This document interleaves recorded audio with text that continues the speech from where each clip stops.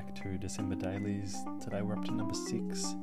It's a chat about Centrelink benefits and particularly beyond the age pension.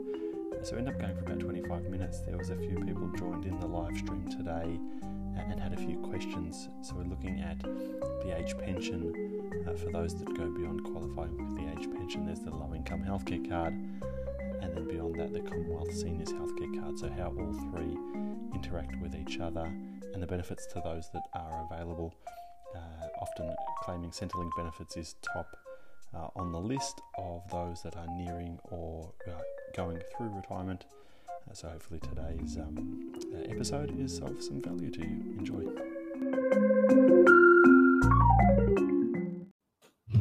Hello, good afternoon. Welcome back. My name's James Wrigley. Welcome back to another December Daily. I haven't got my banner up here. Just let me fix that up for a minute. Save that. Post that. December Dailies number 6. I tried a tile on both LinkedIn and Facebook, scheduling today's live session. So just jumping on my phone, making sure it's coming through okay. If anyone's out there that's jumped on already and watching, please let me know. Give us a thumbs up, a like, say hello. Let me know that you're there. It looks like it's coming through okay on my phone here. So as per the title or the description that I had for today's session, I wanted to spend 15 minutes or so going through Centrelink benefits. So I've had the same kind of conversation. Hi Mina, thank you for jumping on and joining me. I'm well. I'm really good. Just got off a session talking about education bonds with someone that looking quite interesting. A little bit more work I need to do to get my head around those, but maybe do a session on that shortly. So today I wanted to jump on and talk about Centrelink benefits. So as I said, a conversation that I've had. A couple of conversations, similar conversations I've had with clients in the last few weeks. This may be of value to you, if not your parents. I kind of know a few of the people that have been tuning into these live streams, and Mina, what I'm about to go through is probably not going to be terribly relevant for you. Maybe a little bit more relevant for people that might be of your parents' age. Graham, thank you for joining in as well. And jumping on from the Philippines. Hope life is treating you well over there. So when we talk about Centrelink benefits, it's not just the age pension. So I want to talk through the three main benefits that are available to those that are kind of at or around that retirement age, age pension age. So a lot of people, some people, try to structure their affairs such that they receive some age pension, so they feel somewhat entitled to receiving a pension, and that's fine. That's a personal view. We all pay a whole lot of tax across our working lives, and then so some people want to actually claim a pension. On the other side, there are some people that do enough saving and investing, those kind of things, that they go well past the caps around the pension. So there are other benefits that are available, and I just wanted to explore the three main ones that clients that I work with that are in that kind of retirement stage tend to qualify for. The one conversation that prompted me wanting to talk about this is a particular couple that I work with. They've long been retired. They're well into their 70s now. Have been on the age pension for quite some time, but typically they go overseas on an annual holiday and they take a lump sum withdrawal from their superannuation benefits to pay for this overseas holiday. Without the annual overseas holiday, they don't spend enough. Their assets would continue to rise with the earnings on their benefits, and they'd actually lose the age pension. And so I had a conversation with them to say, look, you haven't been able to do the overseas holiday this year. You're probably unlikely to do it next year, and you might not feel like doing it going forward. You've explored a lot of the world. It's not to worry if you lose the age pension. Don't be too caught up on that. So if I share my screen here, I'm just going to jump on on a share screen, so a particular window. That's the one here. So there's three benefits that I want to talk through.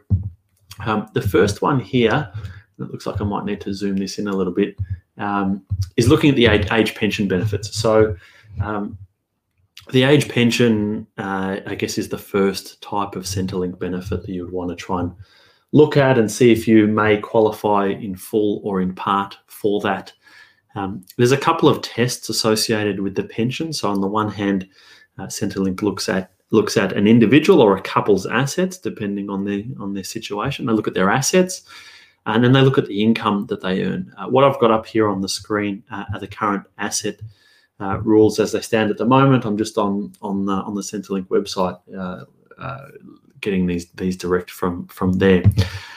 So for a couple that own their own home, so a couple combined homeowner, if they have under $876,500, they'll qualify for an age pension. Now that age pension age was age 65, it's slowly moving to age 67. So depending on someone's date of birth, they might have a slightly different age pension age, but it's going to be somewhere between 65 and 67. So combined assets of under $876,500, that excludes your home if you're a homeowner. So you could live in a $5 million house, not have much other assets, and Centrelink would pay you an age pension. If you are a non-homeowner and you're renting, Centrelink allows you to have a little bit more money. But importantly, these are the thresholds at which after these you get no age pension. So if you had $875,000, you don't get the full age pension. You only get a part pension. It slowly phases out to zero. For a single person, you can see the limits there. A couple separated by illness. So if someone's in hospital, if someone goes into aged care, is the typical one. They allow you to have a bit more assets, and you can qualify. Kirsten, I can see you. Oh, you've come up as LinkedIn user, but I can see you on the phone, so I know it's you. Yes, it does include super. So here's a bit of a trick, and if you're paying attention, when both members of the couple are over that age pension age, so call it age 65, but it is changing. If both members of the couple are over age 65, their superannuation assets count. If you have one person over the age 65 and one under, so say there's a 5-year difference between the couple's ages, mum or dad might be 65, the other one is a little bit younger, you can shelter assets, superannuation assets, in the younger person's name, and it doesn't count for Centrelink purposes. So a strategy that I've put in play many of times over the years, I had one particular couple, we'd rejigged their assets such that it was the husband was older. He was receiving the full age pension for a number of years, whilst his wife was under age pension age. Between the two of them, they had more assets than would actually qualify them for the pension. But because we'd sheltered some in the younger spouse's name for a number of years, they collected the full age pension. Well, his half of the full age pension, you only get half of it per person. Collected that for a few years. They probably earned $90,000 in age pension over that time, before the younger spouse was of age pension age, and then the whole assets were captured. So Kirsten, yes, it does include superannuation assets. The only thing it doesn't include is the family home. Someone else joining on from Twitch. Thank you for joining me. So I guess if we go through the three different benefits of the, I guess the best one, if you can possibly qualify for it, is the age pension. You'll get paid some fortnightly payment. These are the asset thresholds. There's income thresholds as well. I won't go into those. It's a convoluted calculation to work out the income threshold. But there's an asset threshold there. You get paid a fortnightly payment from Centrelink, depending on how close you are to that cap will dictate how much age pension you get. But importantly, you also get the pension card. Now, the pension card gives you access to the pharmaceutical benefit scheme, so the discount prescription medication, discount car registration, discount rates on electricity, energy bills, water, those kind of things, train travel. So you get a whole range of benefits what we typically see is that that pension card alone is probably worth about a couple of $1,000s per household in the annual benefits that are available. Graham, you're in the Philippines. Obviously, you can, if you've been in Australia for long enough, you claim the age pension and you reside in Australia for long enough after receiving that age pension, you can go overseas to the Philippines, to Thailand, wherever else someone might want to go and retire and continue to have your Australian age pension paid when you're residing overseas. So the first one is the age pension.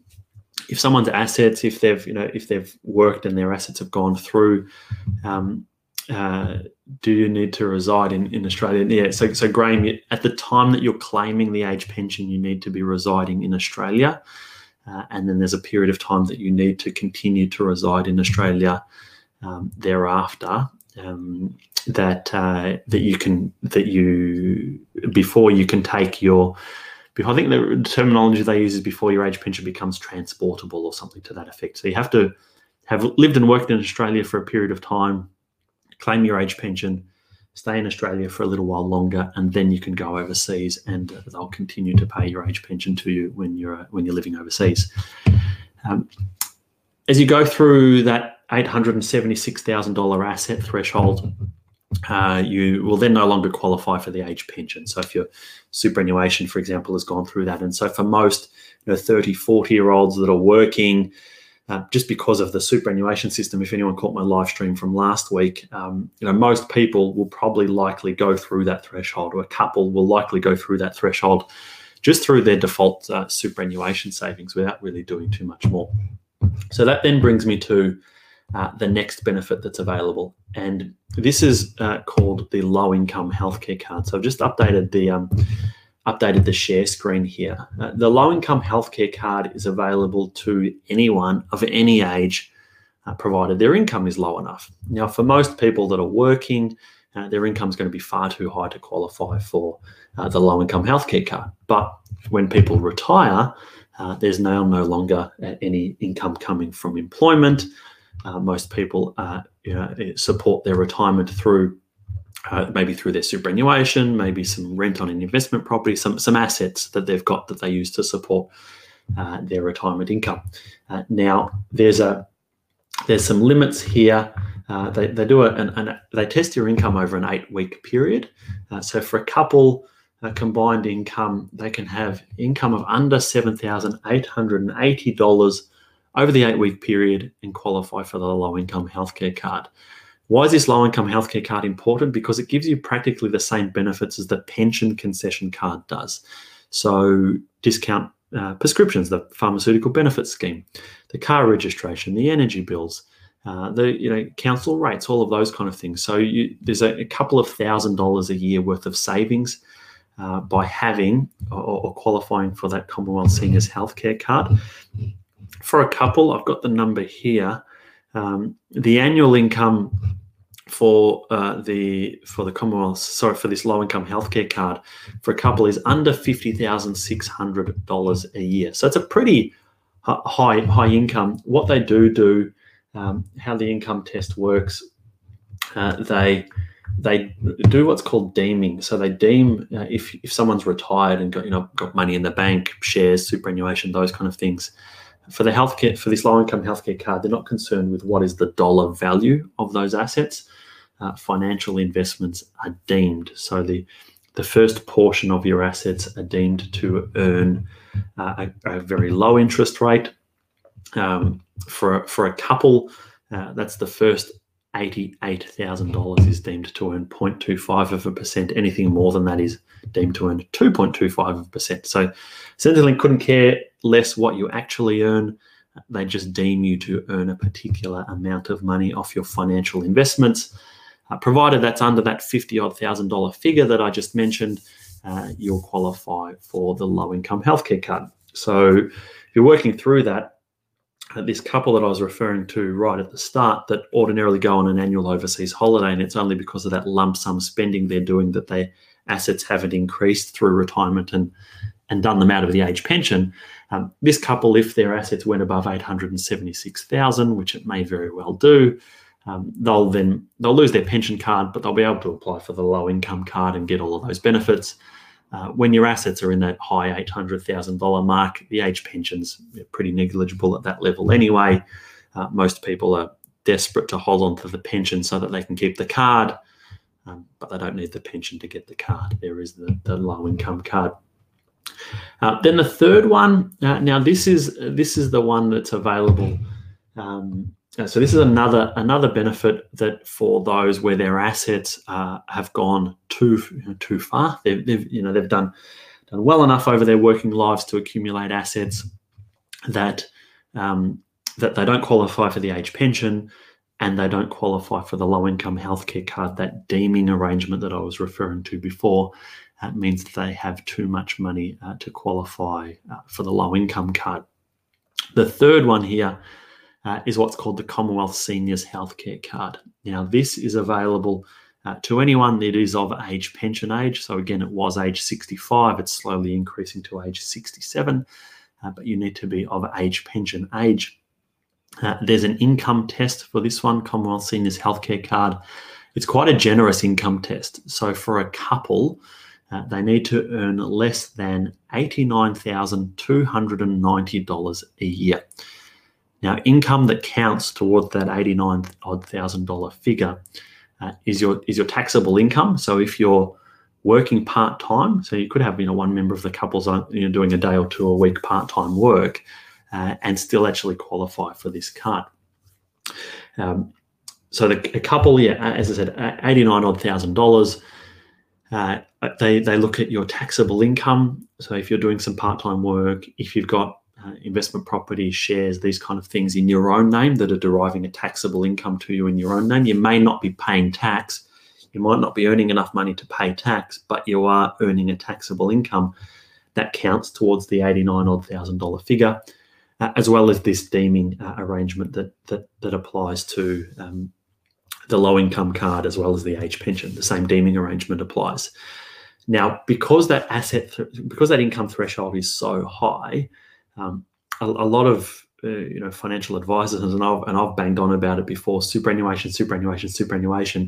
Assets that are in superannuation get a concessional treatment around this. So where someone has assets in the superannuation environment, they're not assessed on the income that they earn as a taxable income. So dividends, rent, interest, whatever income they might be earning from their investments, they're not assessed on what are those assets actually earning, like you would be if those assets were held in your own name. If they're held under the umbrella of superannuation, then you get the deeming arrangements that come into play.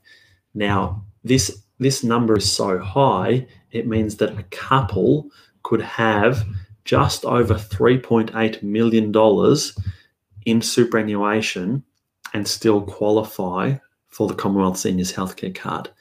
Now, the Commonwealth Seniors Healthcare Card doesn't get you terribly much. It gets you access to the pharmaceutical benefits scheme, and that's really the major benefit of it. You don't get the discount car registration. Some councils will allow you to get discount rates and some won't. So you don't get a whole lot of discounts other than the prescriptions. So for anyone with big medical bills, it is worthwhile. What has happened though in this last 12 months, which is quite interesting, part of the Australian government's efforts to re-energise the economy has been to make payments to people that are on the age pension, family tax benefit, got it, so younger families, but also recipients of the Commonwealth Seniors Healthcare Card. So I've had clients that have got $3 million or more in superannuation. They've qualified for the Commonwealth Seniors Healthcare Card, and they've received the two $750 cash payments that the government has made up until now. So each individual has received $1,500 in cash payments from the government. There's another two $250 payments that will be paid shortly.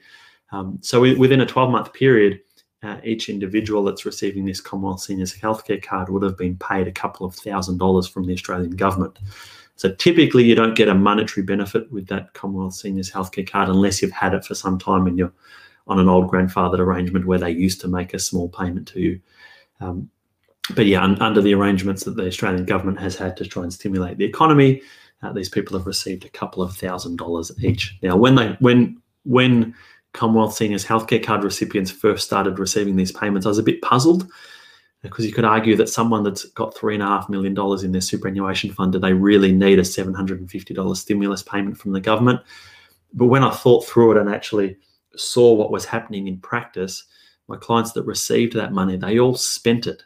And so that's what the government's intending people to do. They receive these payments and then spend it, and then they get the multiplier effect through the economy. So in achieving that, it certainly has.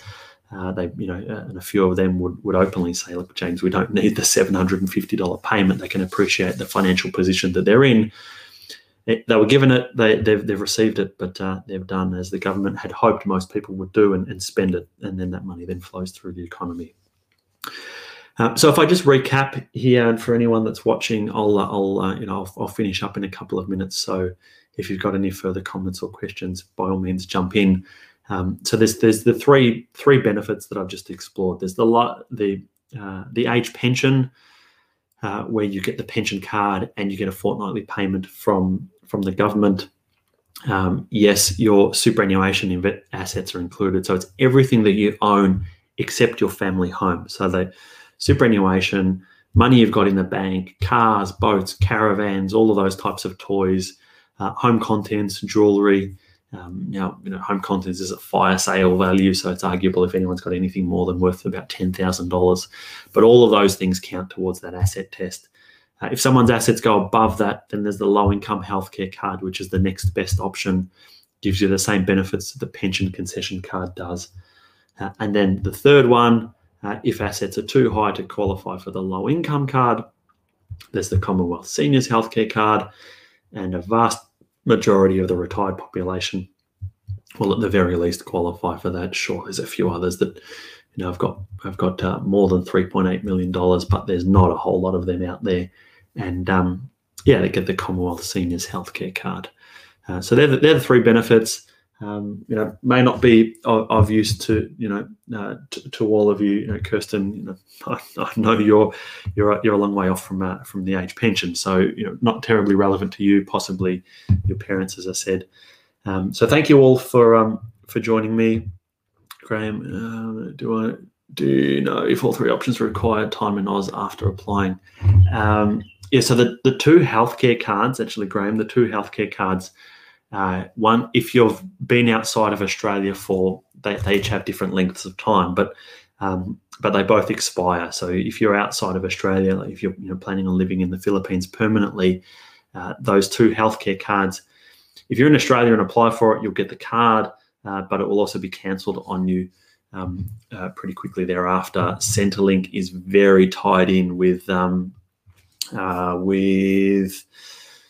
the name escapes me. You fill in the cards when you leave. Immigration, Department of Immigration. They have they have the records. So you fill in your departure card when you leave from Tullamarine Airport. It's just down the road from here.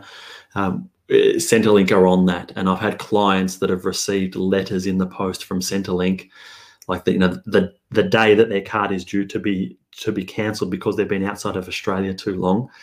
They're getting letters in the post. So those healthcare cards, they're of little use to you if you're outside of Australia anyway. If you need prescription medication, you're going to be getting it at a chemist near you, not here in Australia. The age pension is really the only one that you can take with you if you go overseas to live.